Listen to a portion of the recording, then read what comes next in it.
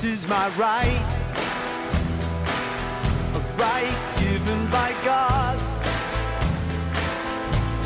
to live a free life, to live in freedom. Talking about freedom, that's what I want now.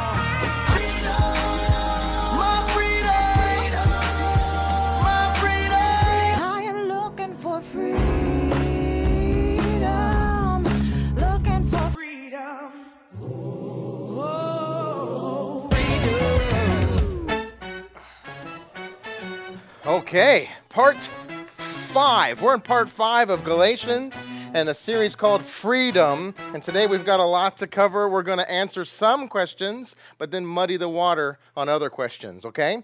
I know we've been asking a lot of questions in this series, and today we're going to, like I said, we're going to answer some of them, but some of them are going to get even messier, I think. I hope not. Maybe. We'll get to the answers, though. We're going to look at Galatians chapter 2, and we're going to look at verse 15 through 20 today. So I'm just going to dive right in because we have a lot to cover.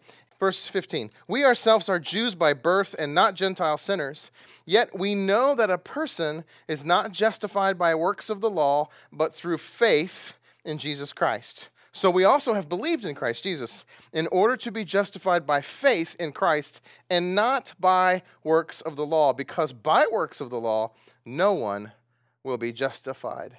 Now, I don't know if you know this or not, but this one verse, verse 15, is probably the most important verse in all of the book of Galatians. It is key. It is huge. In fact, commentators say this is the most important verse in Galatians. And so if that's true, then maybe we might want to look at it again. Maybe I'll read it one more time. We'll slow down a little bit and try to see why this is so important. And while we're looking at it, I want you to notice how many times Paul uses the word justified in just one verse. In fact, he's actually going to use it more, but in just this one verse, he crams it in there 3 times. And so let's look at it again real quickly, and then we'll unpack some of this stuff. He says, we are Jews by birth and not Gentile sinners, yet we know that a person is not justified by works of the law, but through faith in Jesus Christ. So we also have believed in Jesus Christ in order to be justified by faith in Christ and not by works of the law. He just repeated himself, didn't he? He said the same exact thing 2 times. Then he says, because, by works of the law, no one will be justified. So he actually said it 3 times. That's called being repetitively redundant, isn't it? He's really trying to drive this home. He wants us to see one thing, and what he wants us to see is that no man is justified by works. We are all justified by faith in Christ. Now, I'm just going to be honest with you. I typically try to stay away from big, long, Christian, jargony words. Do you know what I mean? Someone say amen. Like, I try to not to preach sermons and then use big, heavy theological terms because I like to keep the cookies on the bottom shelf if I can. You know what I'm saying? But sometimes you just can't escape it. Sometimes you have to use big words. And so today we're going to talk about this one big word called justification. In fact, if I can get real heavy, we're going to talk about the doctrine of justification. And you may not think about theological terminology. Raise your hand if you think about the doctrine of justification pretty often. Steve answered right, actually, and so did Austin. Most of you think I don't think about it very often, but I would like to argue that all of you think about it all day, every day. In fact, it's the only thing you think about. Believe it or not, it's true. You are constantly thinking about justification because deep down in the soul of who you are, you want to be justified. Am I right? Mm-hmm. You want to be right. You want to be validated. You want your life to matter. You want your life to count. And so everything that you do, everything that you are, all your dreams, all your hopes, all your aspirations, they're all infused in this concept of being justified. So you see, you think about it all day long. One writer said this: justification is the deepest touch point of all human existence. You didn't know that until tonight, did you? Justification is the deepest touch point of all human existence. The haunting question of all of our lives is, how can I be justified? How can I guarantee that the ultimate grade on my life is pass and not fail? What can I do to ensure that I will not be judged a failure? We try to avoid this judgment of failure by being a good mother or being a good father or being a good husband or being a good wife, and we work really hard to escape a failing grade in life by trying to succeed, whether it be business or relationships or morality. And so all that we are is rooted in our need, our desire to be justified, to be right, to be validated. You can ask yourself this question: what gets you up in the morning? You know, when you ask yourself, why do I get out of bed? What drives me? What passions do I have? What pursuits am I after? If you really ask that question, you'll get down to the heart of everything, the heart of who you really are and what you really long for. And when you get to that, you'll see that it's all about justification. You want your life to count, and you want to be right, not wrong. Am I right? Tell me I'm right, because I want to be right, not wrong. And so the word justified simply means this: to be made right, okay? It isn't forgiveness, okay? Forgiveness is something different. Forgiveness is, I'll let you pass because I'm going to give you a curve. You know what I mean? Justification is, you're getting an A+. You have passed. You have been validated. You have been justified. So Paul is saying in this passage that no one is justified by works. Think about that for a second. Your deepest desire is to be right. Your deepest desire is to be justified. And so you do things in order to ensure that you will be justified. But Paul says no one is justified by works. That's pretty interesting, isn't it? In fact, he says it a different way in the book of Colossians, one of my favorite books. In Colossians, he says it a little differently, but I like the way he says it there, so I wanted to show you. He says, "And you who were dead in your sin and your uncircumcision of your flesh," that's sin, "God made alive together with him, having forgiven us of all of our sin by listen to this, by canceling the record of debt that stood against us with its legal demands." Do you see that? Jesus canceled our record of debt, which stood against us with its legal demands. We're going to unpack that legal demand thing in a minute. This he set aside, nailing it to the cross. So do you see the heaviness of this doctrine of justification? When Jesus died on the cross, he canceled our debt. He paid it all. You owe nothing. Justified, you're justified. That means you're right, you're clean, you're clear, you're debt-free, you're approved, you're good. And he did it all. How did he do it? By erasing it, by canceling it, especially the legal demands of those things that says, you owe, you owe, you owe. Jesus said, no, you don't owe. I canceled it. And he did that by nailing it to the cross. This is a big deal, don't you think? This is huge. If you think about it, Paul just took something else from you. Paul keeps taking stuff from us, doesn't he? You can't do this, you can't do that, you can't do this. Paul just took, you can't justify yourself. You can't make your life count. You can't make your life matter. You can't do anything to make it count, because in the end, the only thing that makes it count is what? Faith in Christ. He makes it count. You can't. But if you look at it this way, do you see how this can be true freedom? All that you are, every little dream that you have, every deep down insecurity that you wrestle with is rooted in justification. And Paul says, you can't do anything to get it. He's already given it to you. He's erased it completely, your legal demands, your debt, and now you're justified. You're right. You're validated. What kind of freedom is that? Now you no longer fear judgment. You don't have to fear the judgment of God. Why? Because you're justified. You're right. You're fit. It's okay. It's good. You got to pass. You don't have to fear judgment. You don't have to fear whether or not your life will count. It will count. Because your life is Christ's life. This is ultimate freedom. Do you see how nothing can set you free as much as the doctrine of justification? You are free. Now, guess what you can do? You can be happy. You can be confident. You can be bold. You can be courageous. You can be free. What kind of life would that be? Would it be a different life? The gospel transforms us. That's why it transforms us. It sets us free, even from the fear of needing to be justified.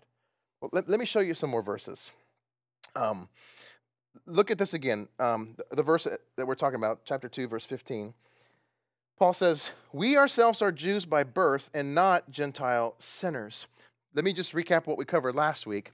Paul was explaining to Peter that He didn't have to separate from the Gentiles to have lunch with the Jews. And so he's saying no one is justified by works, especially the ceremonial works of separating yourself from unclean people. Everyone is clean. But now he's saying, but yet everyone is also a sinner. We are Jews by birth, which means we are God's chosen people. We are God's chosen race. And we got that from birth. We didn't get it from obeying the law. We're actually still sinners. Jews are still sinners. And Gentiles, he says sarcastically, Gentile sinners are sinners because they don't even have the law. They have no way of knowing what the law is. They're not going to try to, they eat bacon and they don't know it's bad. So Paul's saying it doesn't matter though. They're sinners because they don't have the law, and we're sinners because we do have the law. In the end, we're all sinners, and no human being can be justified by the law. We know that now, Paul says. Now we know that. So how can we be saved? How can we be made right? Only by grace, only by the gospel. This is the same way that he says it in Romans 3. He says, for by works of the law, no human being will be justified in God's sight, since through the law comes the knowledge of sin. Now, let me just read you a quote from Martin Luther about these verses that we've been reading. Luther says this, let's say for the sake of argument that you could fulfill the law, at least in the spirit of the law, the first commandment of God. Let's just say, for the sake of argument, that you could do that. What is the first law? It is, thou shalt love the Lord your God with all your heart. Okay, if you're with me, you should be laughing. Because you can't, right? You know you can't. But let's just say for the sake of argument that you could. And let's say you did. Let's say that you kept that law to, not the letter, but to the spirit of it. You just got it. You do love God with all your heart. Listen to what Luther says. It would do you no good. A person simply is not justified by the works of the law. Even if you were able to keep the law, it doesn't matter. Because Paul just said, no one is justified by the law. Raise your hand if you've got questions now. Okay, because I do. I got lots of them. You're not going to raise your hand? You're scared. All right, you don't have questions, then you should preach. I got questions.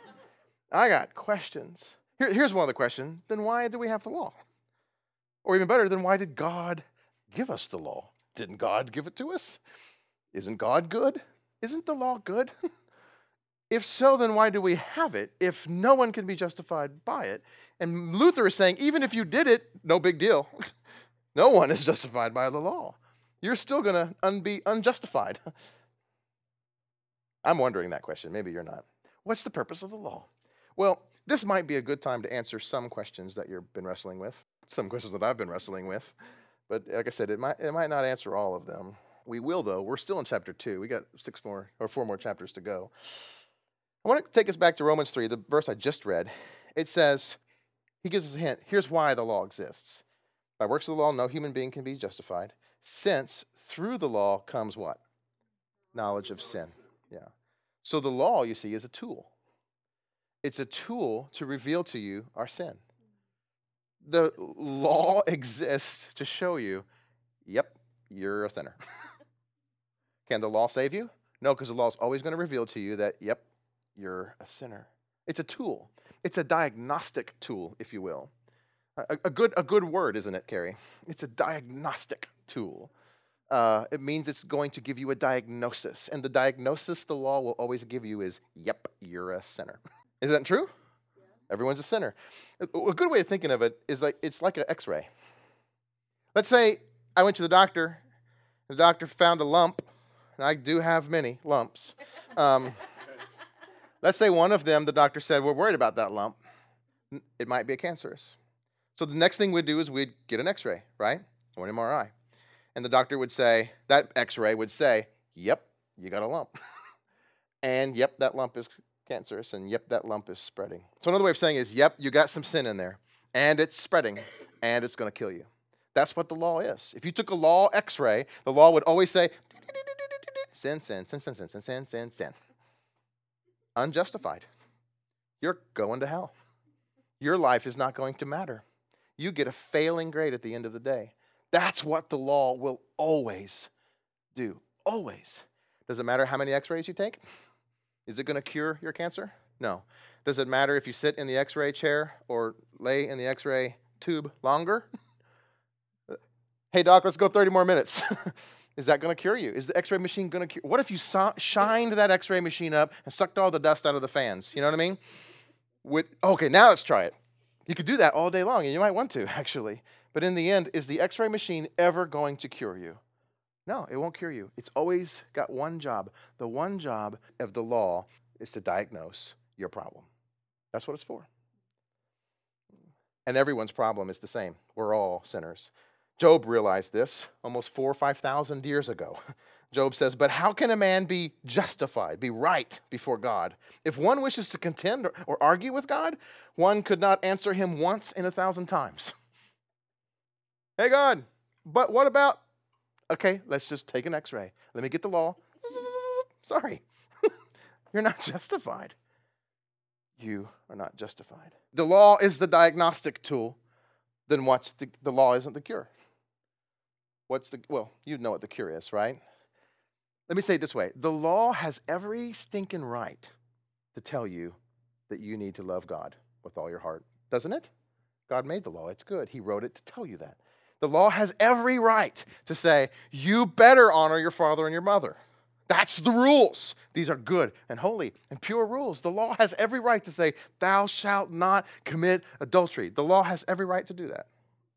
But the law has no right or no power or no ability to save you. Am I right about that? Because even if you try to obey the law, it will not save you for two reasons. One, you can't. And two, it won't.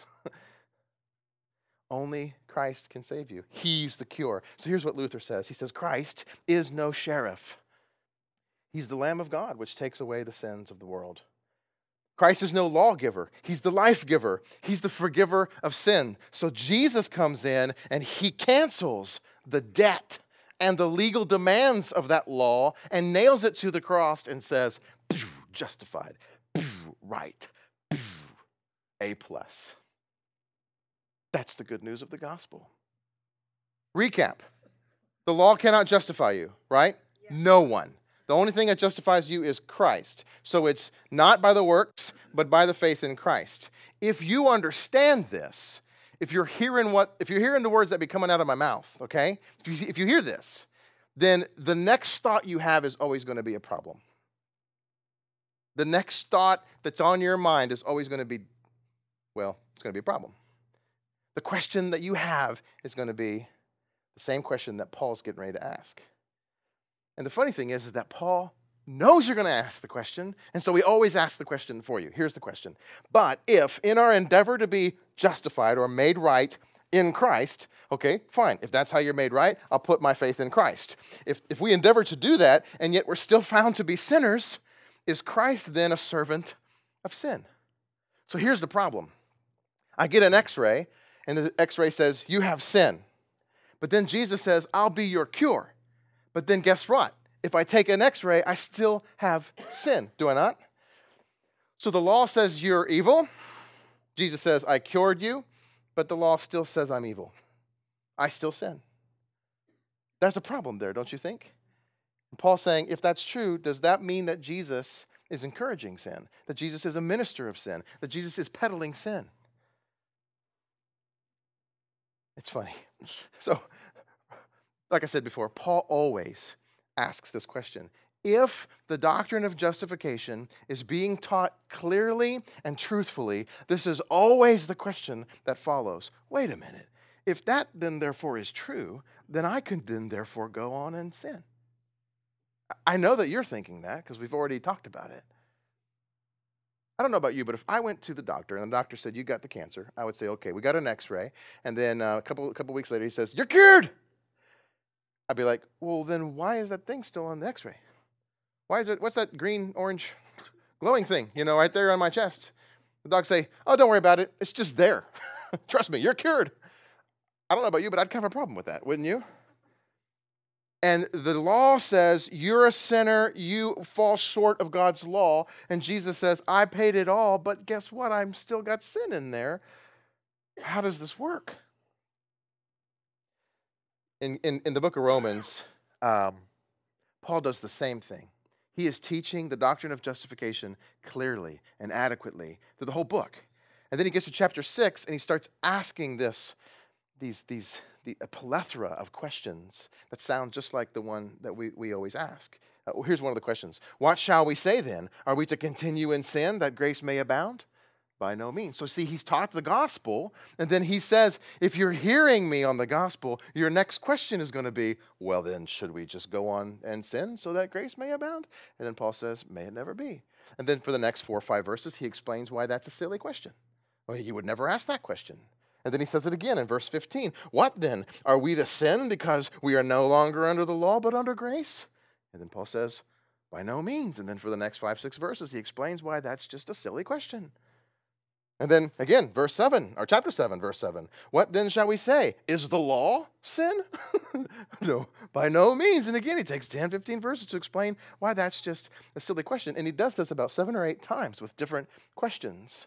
And every single time he says, this is why that's a silly question. Now, it's not silly that you ask the question.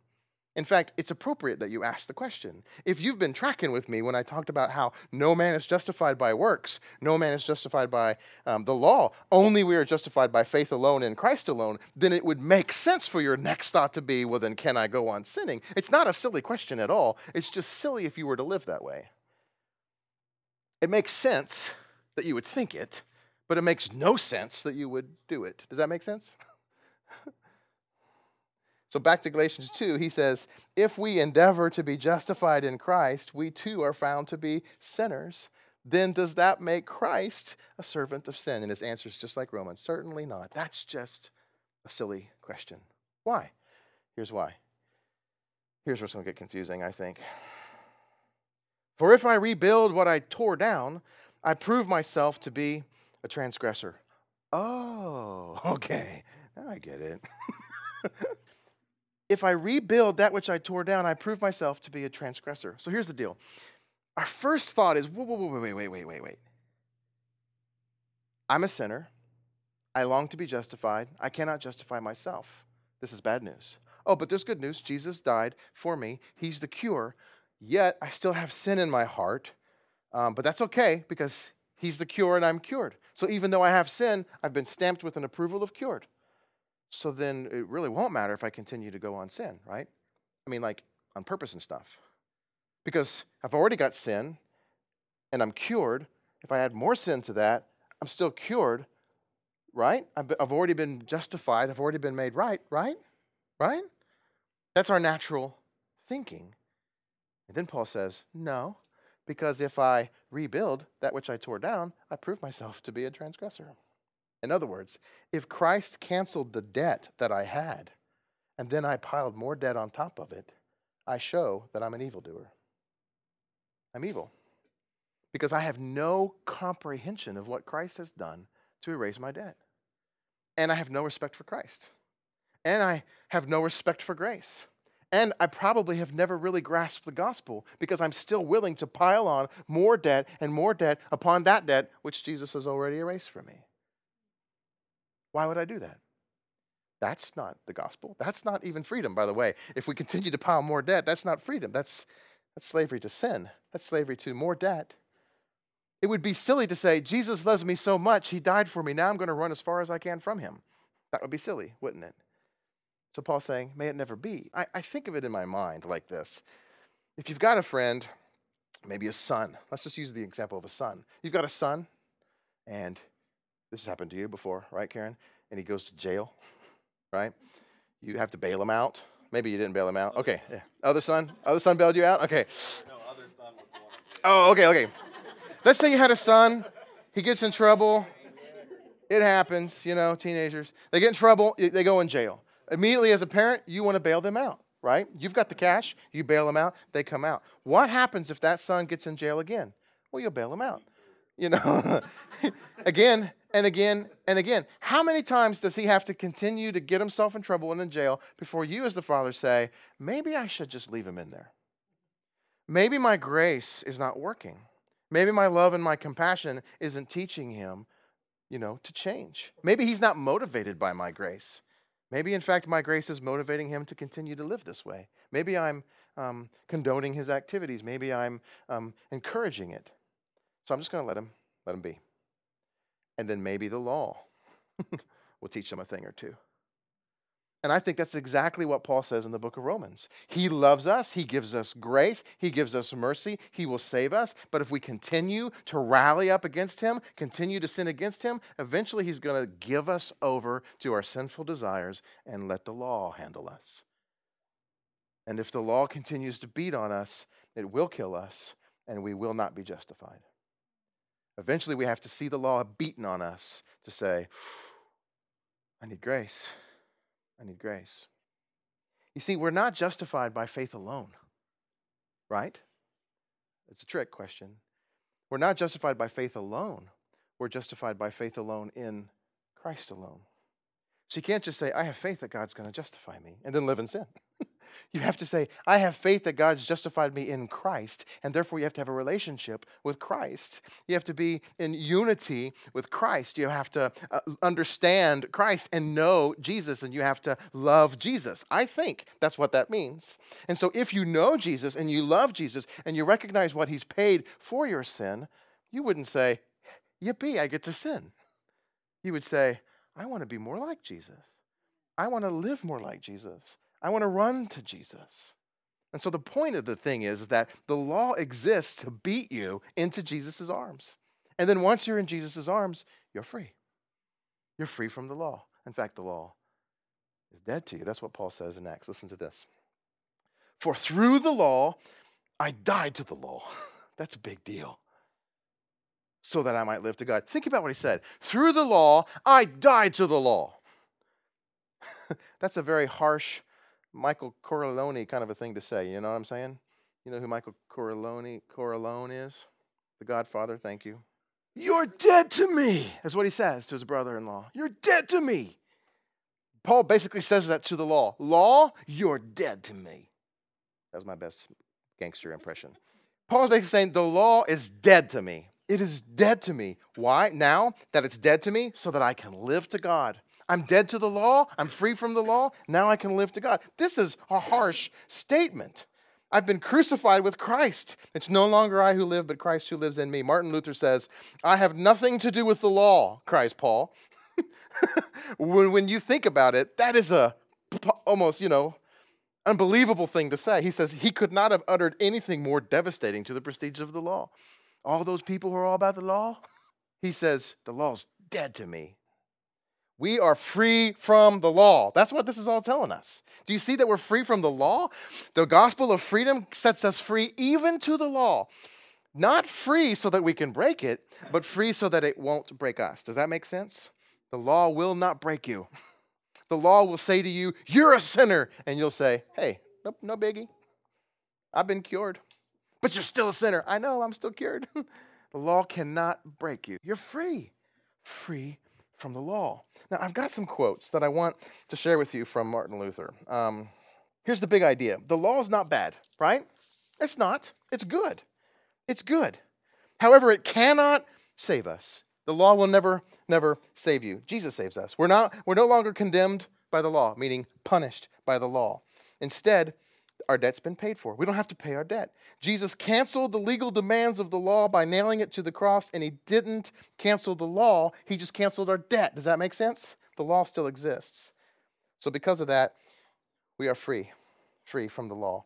Now, I want to share a couple of quotes from Luther, because I'll be honest with you, you guys have to download that commentary, because I'm like highlighting every word in that book, and I wanted to share so many quotes, and I am going to share so many quotes, but I wanted to share all of them.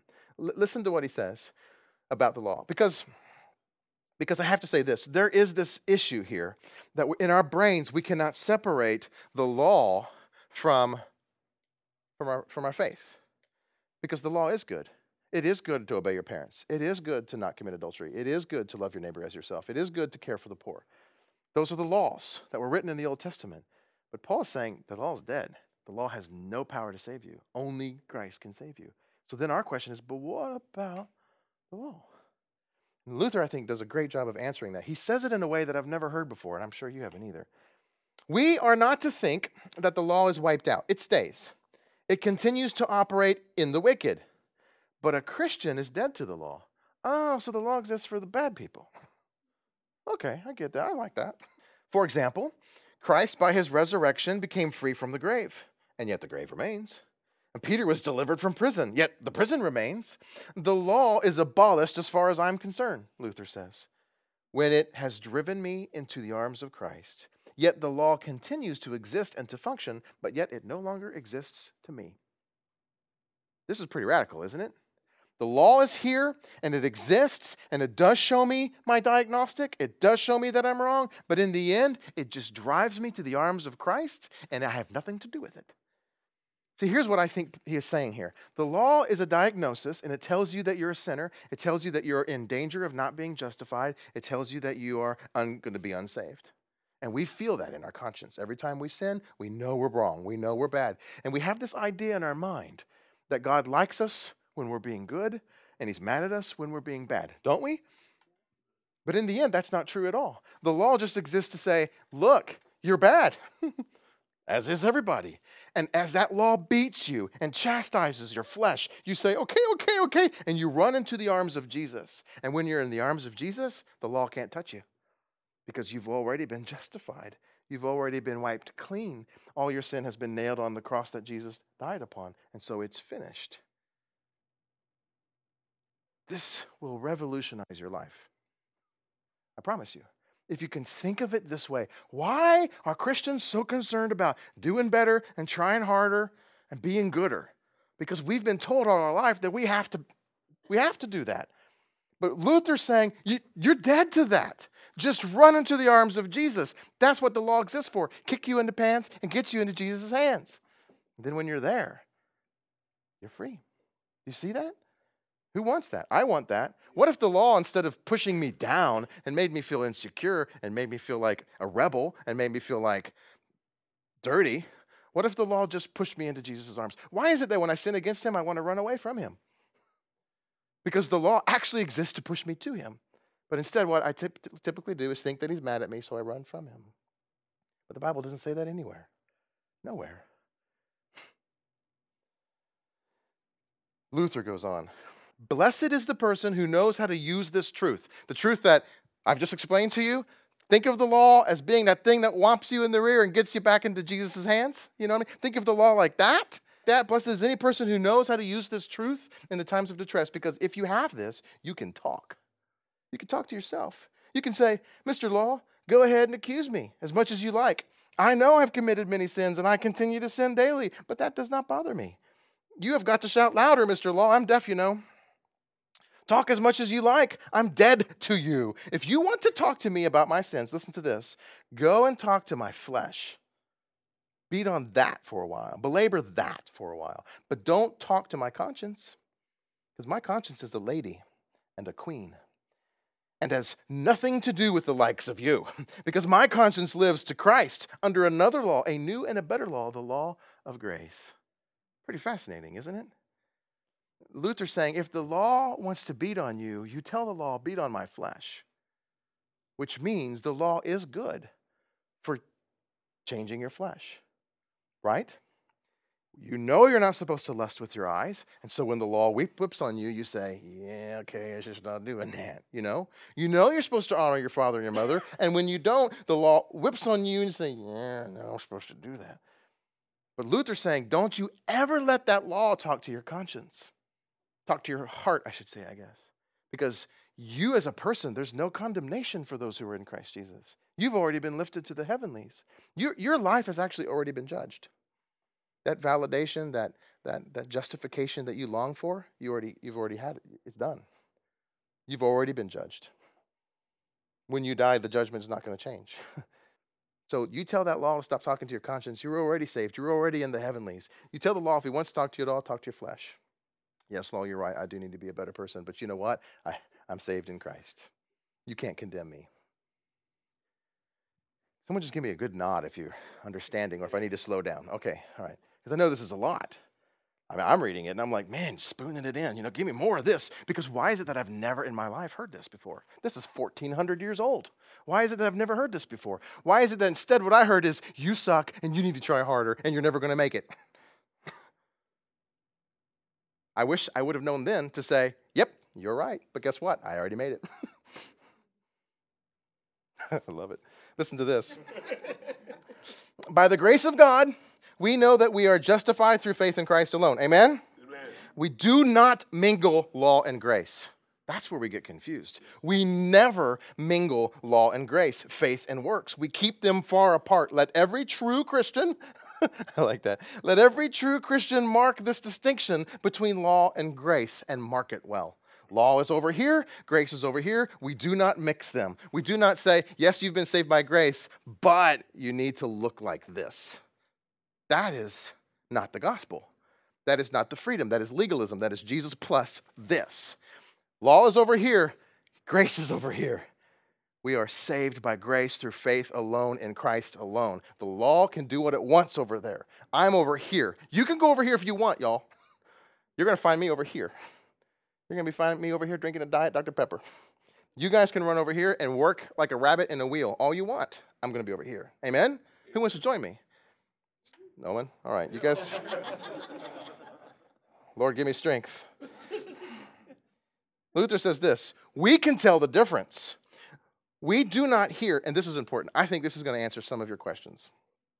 We can tell the difference. We do not hear, and now, that is in this verse, in Galatians chapter 2, verses 15 through 21, or in Galatians chapter 1 and chapter 2 and chapter 3. Okay? We do not hear and now argue whether we ought to do good works or whether the law is any good. Do you hear that? Right now, we're not going to talk about whether or not we should do good works or whether or not the law is good. I'm not going to talk about that. I just love this guy, man. I can't wait to meet him. Or whether the law ought to be kept at all. We will discuss these questions some other time, like in chapter 5, okay? We are now concerned with justification. You see, our opponents refuse to make this distinction. All they can do is bellow that good works ought to be done. You ought to do good works. You got to be doing good. If you're a Christian, you should be doing good. You're saved by faith, but faith is never alone. Alone. You got to do something. You right? He says, we know that. His next line. We know that. We know we're supposed to be doing good. And we know that good works ought to be done.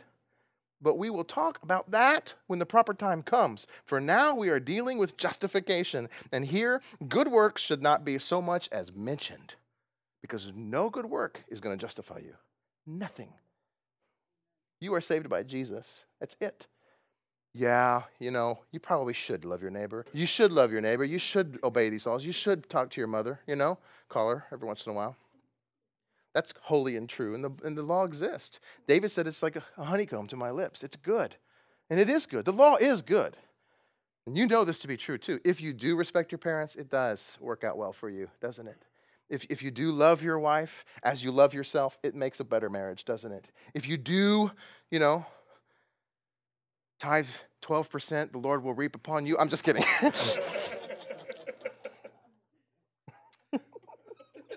I had to say that. Maybe this will help you. It's a difference between some big theological words, okay? The difference between justification and sanctification. Justifications mean you've been made right and you are saved. Nothing you do can save you. Only Jesus can save you.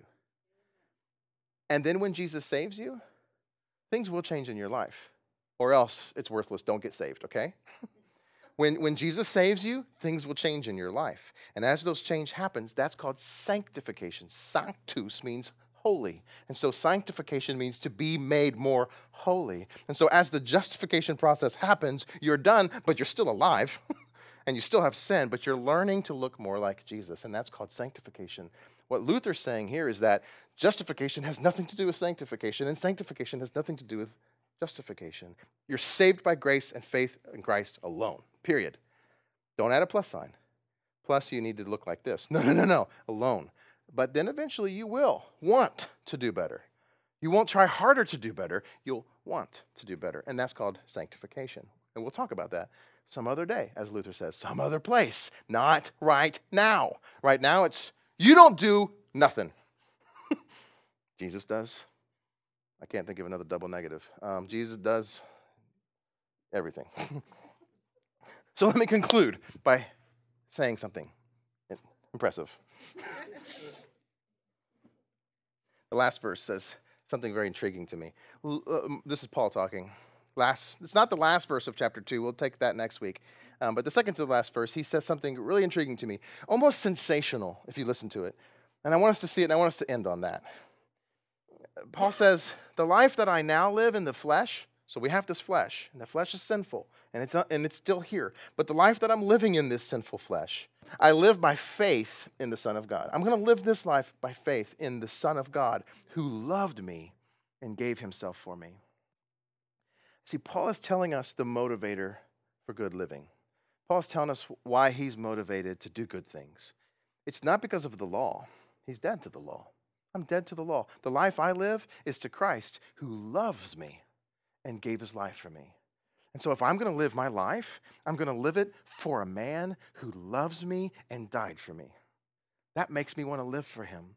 That makes me want to live all for him. Not the law, but love is what motivates me. And I don't know about you, but I hear a lot of affection in this word. That's why I say it's a sensational verse. Because there's love coming from Christ, obviously, to Paul. He loves me and gave his life for me, Paul says. But then you also hear Paul saying, and I love him. And I'm going to live my life through him and for him and to him. That is pretty powerful. Luther says this, did the law ever love me? Did the law ever sacrifice itself for me? Did the law ever die for me? On the contrary, the law accuses me. It frightens me. It drives me crazy. Somebody else saved me from the law, from sin and from death, unto eternal life. And that somebody is the Son of God, to whom be praise and glory forever and ever. Amen? Amen. So here's how I'd like to conclude. I think it's appropriate for us to conclude on this verse. The love of Christ compels me. The love of Christ is what motivates me. The love of Christ is what moves me to do anything. I have a relationship with him, and I want to look more like him, and I want to be with him. I don't necessarily care about the law. If it glorifies him, I do. I don't necessarily care if I'm good or bad, but if it glorifies him, I do. I don't necessarily care if dancing's right or wrong, but if it glorifies God to dance, then I'm going to dance. And if it glorifies God not to dance, then I'm going to try real hard not to shake my G-thing. You know what I mean? I might have to edit that one out. I don't know why I said that. Here's how I want us to end. I want you to hear those words, me and for me.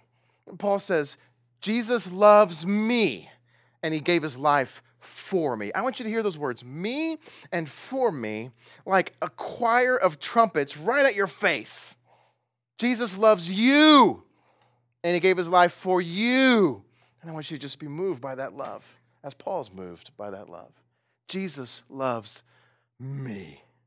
This I know. And that is no trite statement. Can I tell you that? I know it's a trite little Christian song. Jesus loves me. This I know. It's not trite. That is the statement, if you think about it. Jesus loves me. And that will change everything in your life. Oh, how he loves us. He loves us. Oh, how he loves us. And he gave his life for us. I want you to write in big capital letters right there on your heart, me. Jesus loves me. And he died for me. And because he died for me, I've been justified. I got an A+. I have been made right. I am free indeed. And if you can just saturate yourself and soak yourself and rest yourself in that, I'm not even worried about the law, and you won't be either. You'll be in the arms of Jesus, following Jesus. Here's some more verses to that song you may have never heard. Jesus loves me. He who died, heaven's gates to open wide. He will wash away my sin. Let his little children come in. You've been justified. You've been made right. You are fit for heaven because he loves you. Jesus loves me still, though I'm very weak and ill. From his shining throne on high comes to watch me where I lie. Even when you're sick, that is sick with sin. Even when you're ill, that is ill within, that beating of the law against your flesh. Jesus sees that from on high, and he lays by you. He's with you. Let's pray.